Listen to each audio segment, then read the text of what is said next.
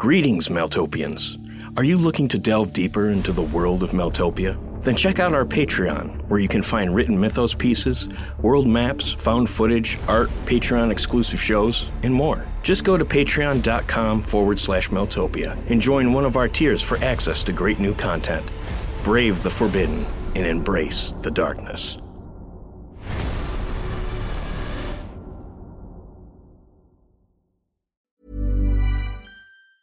Ever catch yourself eating the same flavorless dinner 3 days in a row? Dreaming of something better? Well, HelloFresh is your guilt-free dream come true, baby. It's me, Keke Palmer. Let's wake up those taste buds with hot, juicy pecan-crusted chicken or garlic butter shrimp scampi. Hello Fresh. Stop dreaming of all the delicious possibilities and dig in at HelloFresh.com. Let's get this dinner party started. Hiring for your small business? If you're not looking for professionals on LinkedIn, you're looking in the wrong place. That's like looking for your car keys in a fish tank.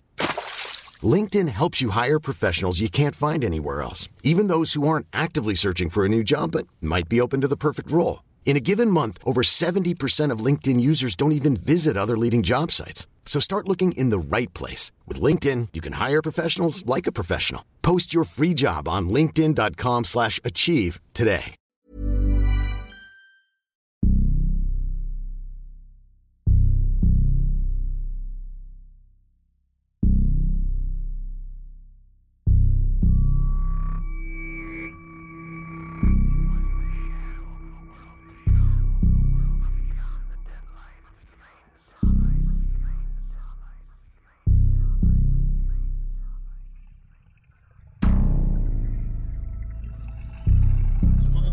Greenwich was shocked today as police arrived to investigate two grisly murder witnesses say the women's feet were sewn together at the bottoms and corpses looked like mirror images of each other.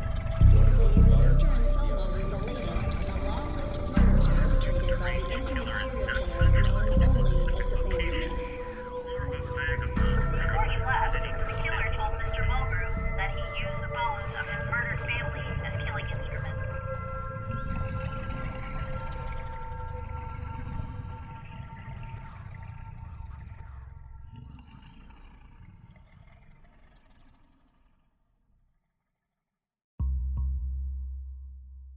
The memory of my father ended, renewing my strength. I seized a dismal spirit of the spire, prying back its jaws, denying the last of my energy for its own. I would have to make do with what I surrendered.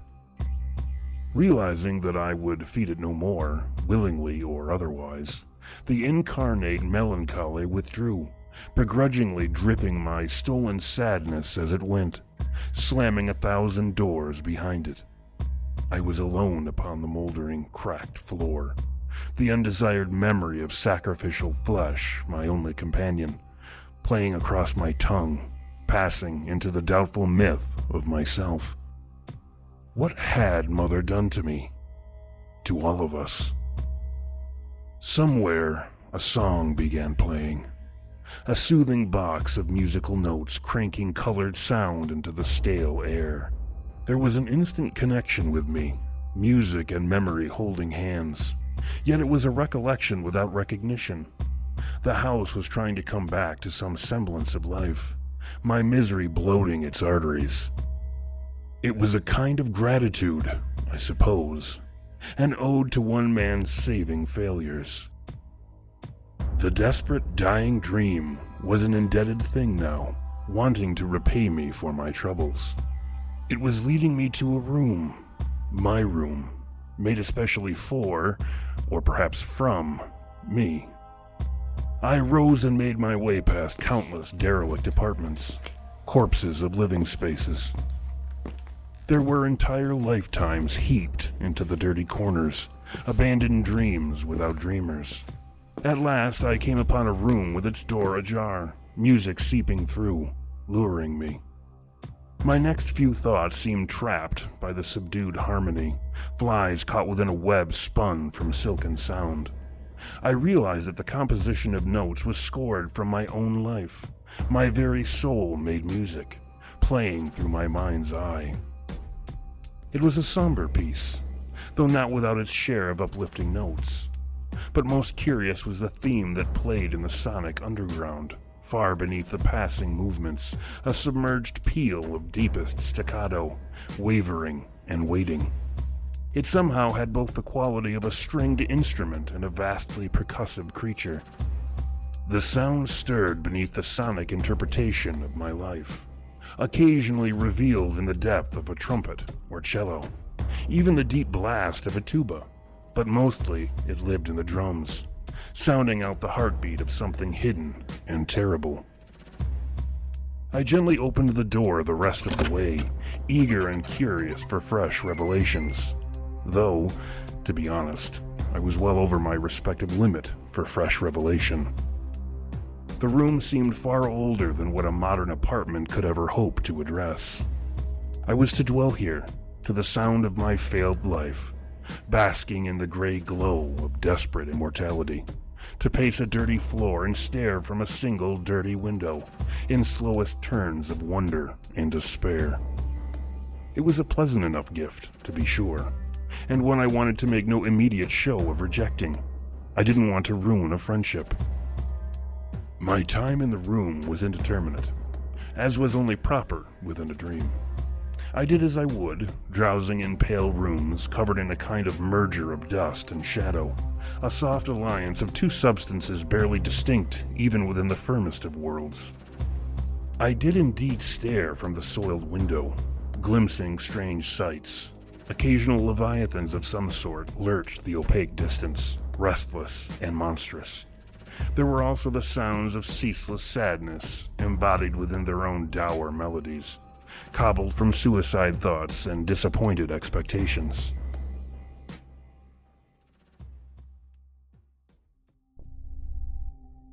This place was the end of all meaningful hope, a morose equilibria for the failed and miserable, where one could fade away quietly and perceptibly. Despite all that, there was indeed beauty in the bleakness, however small, the dull poetry of common failure, the ceaseless drone of ordinary silence, the wan, sickly glow of dying. It was its own art gallery, a perfected habitat for the grayest pieces, and it was in no need of improvement, save perhaps for its inability to sustain itself, which almost seemed a necessary component for a properly ironic existence. And yet something seemed to linger, undiscovered and out of place. A purpose.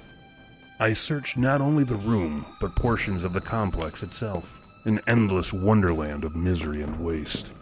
And while I glimpsed more than was healthy for a sober mind, I did not alight upon anything slightly resembling a meaningful thing, unspent of its ominous burden. When I appeared before a great iron door, distinct for its possession of an apparent function beyond reflecting fruitlessness, I thought my quest nearing completion. My father had grown sorely bored of our stay in the apartment complex, so I thought to enliven his spirits by allowing him to cleave through the door.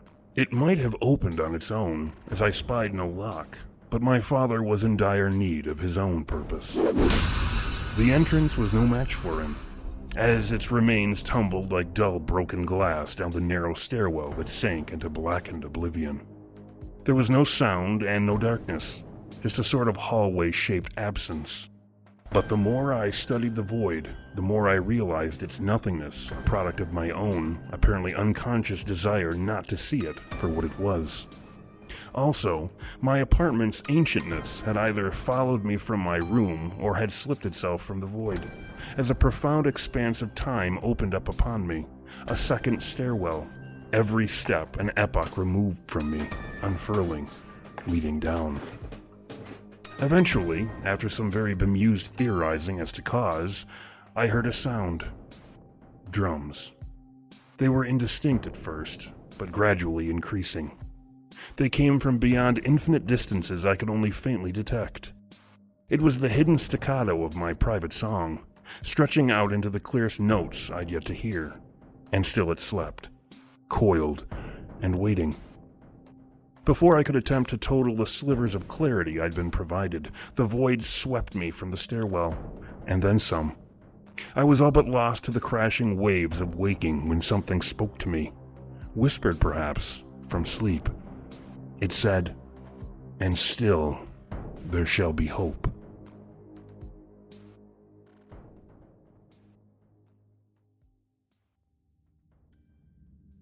Into the crush again. Memories and dreams and pain and loss and love. A confusion of waking and dreaming and remembering. The precise state that had been overthrown in favor of an enduring order to things, now only the occasional and wholly unstable nexus for the hidden and secret. I was caught in the pull of 1,000 currents, red games and scheming mothers and dead families, old and new. It was almost pleasantly too much for me to bear. But revelation was not yet through with me, for when I opened my eyes, it seemed as if dreams had yet again invaded the earth. While I was reasonably certain I had awoken below the city of Willard, within the strange device Dr. Coldglow had placed me within, there was a strange overlap with the previous and wonderful dream. I seemed to occupy a bizarre hybrid of the Willard reality and the skin swapper's nightmare. While the room was of its previous size and shape, it had been filled with the skinned bodies of whitewigs, all of them made to appear dancing around the most bizarre and unintelligible shape, a shape slightly intimated from the negative space outlined by the sewn-together skins of the denuded towheads. No doubt, this was the symbol for the insanity the lunatics were beholden to, forever orbiting a thing barely hinted at, even by the sum of their many stolen skins. It was majestic. I even felt a pang of jealousy. Here was some of the finest art I'd ever had the pleasure of witnessing. At the cost of appearing braggadocious, it was certainly worthy of standing alongside any of my own pieces. It even seemed like something I would create. Unfortunately, as is the case within the solid world, there was a good reason for the similarity. A voice from the shadows, husky and proud, came at me from the back of the room. "I can tell you approve of my work. Or is it our work?" It was Mr. Hyde, but that was the least of my realizations. The pain that came out of the dream with me had not subsided, but in fact had been augmented. The pale light of the room revealed me, affording the deepest look at myself I'd ever been given. I had been removed of my skin.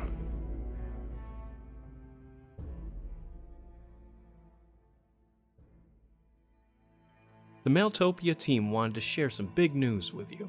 First, we wanted to announce the release of our narrations on our Maeltopia YouTube channel. Featuring original animated artwork and several higher quality re-recordings, the Maeltopia YouTube channel is a new way for people to listen to our weekly narrations, from the Shepherd of Wolves story to various short stories and mythos pieces. Starting in the near future, we'll also be featuring exclusive content you won't be able to hear anywhere else. So for all those who enjoy podcast-style narrations and the YouTube platform, be sure to follow the link in the description and subscribe to the new Maeltopia YouTube channel. Second, Maeltopia is proud to announce Book 1 of the Red Family Trilogy, The Red Sun, by Mark Anzalone. Published by Wild Blue Press, Kindle pre-orders are available now at a limited time price. Just go into the show notes and click on the Amazon link and it will bring you directly to the pre-order page. As always, Mark, Steve, Walker, and the rest of the Maeltopia team, thank you for your continued support.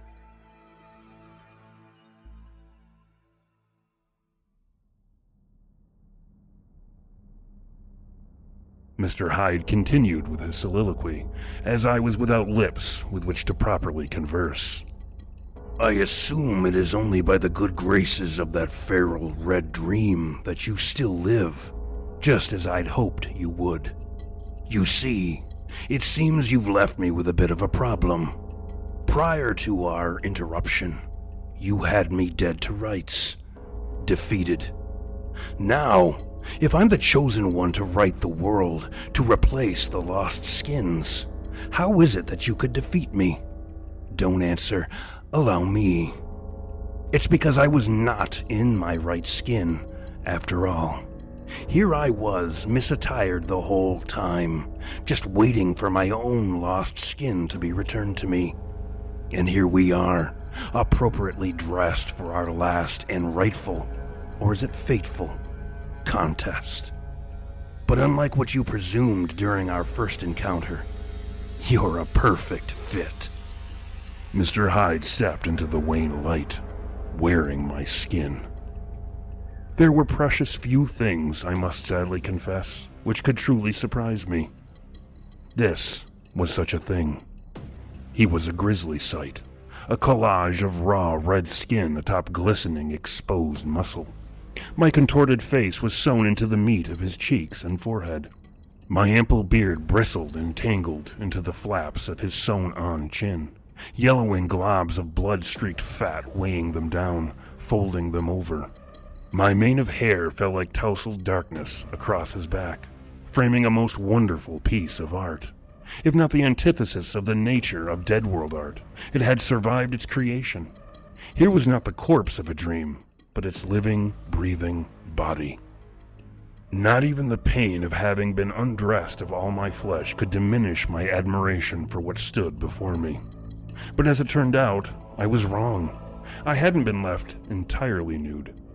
I put my hands to my face, realizing something had been sewn atop it. Hyde's own face.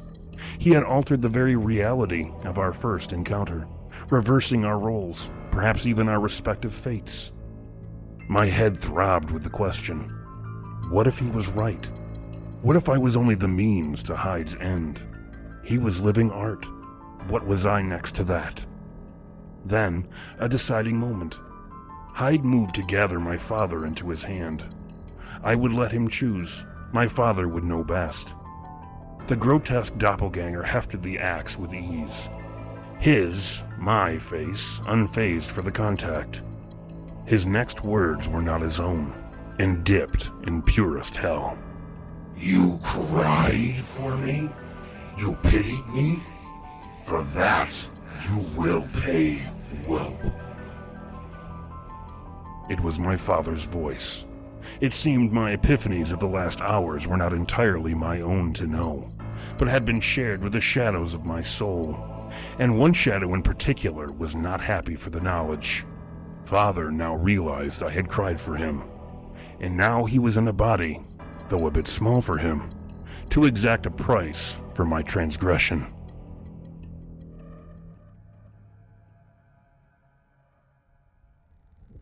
In keeping with our switched identities, I had been equipped with Mr. Hyde's knives, which I raised in a doomed attempt to deflect my inbound father.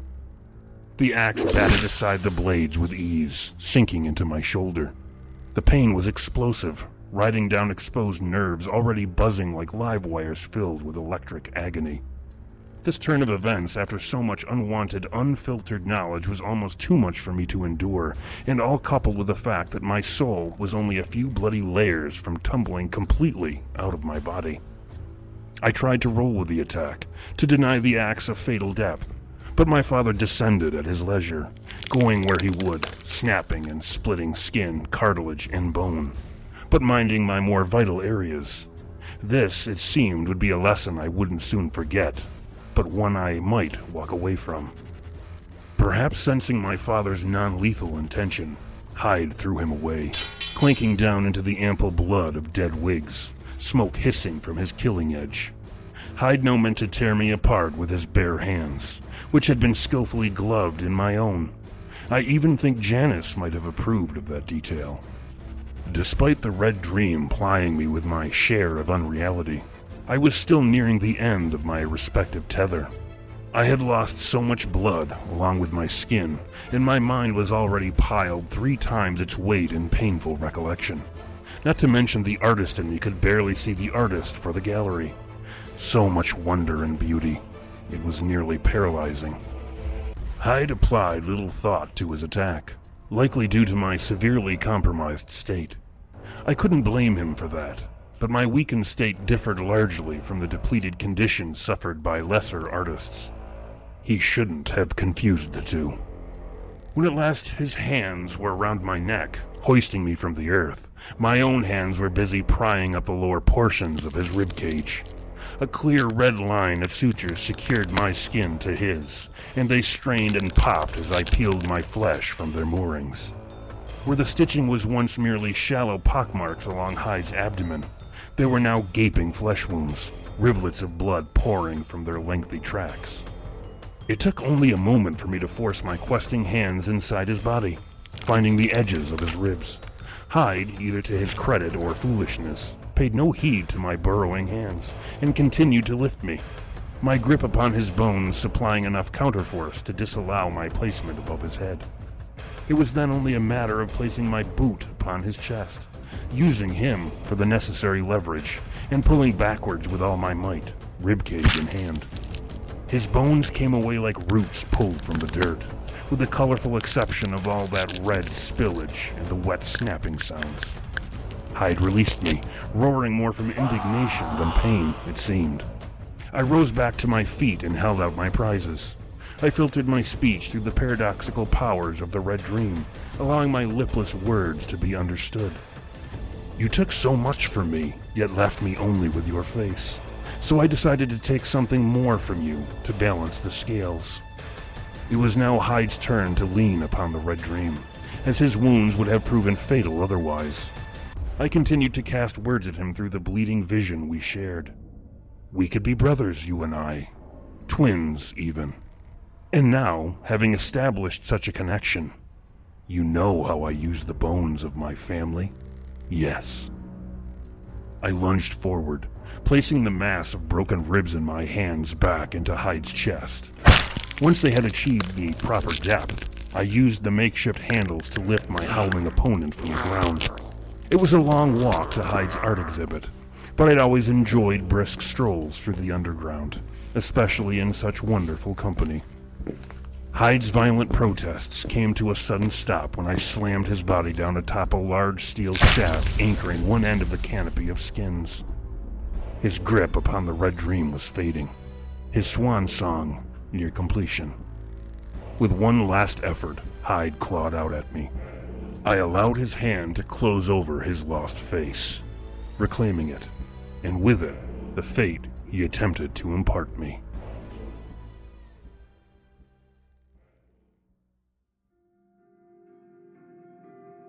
I looked down almost shamefully before meeting the eyes of the Skinner. I would have enjoyed nothing more than spiting such a creature as fate, I whispered. A mindless brute rusted into ancient habits. But if it should occasionally align with my needs, I must wish it well. Hyde's eyes had shed their fury, the face he'd stolen from me placid and near blank. I'd like to think that I bring all of you with me, I continued, our mighty pack of wolves, ever growing, preparing for the final battle. He only looked up at me and smiled with my lips, murmuring, I'd like that, too. I watched the great skin switcher's fire sink into the ashes of his dark eyes, and I reckoned yet another awful deed performed in the service of the shepherd's terrible game.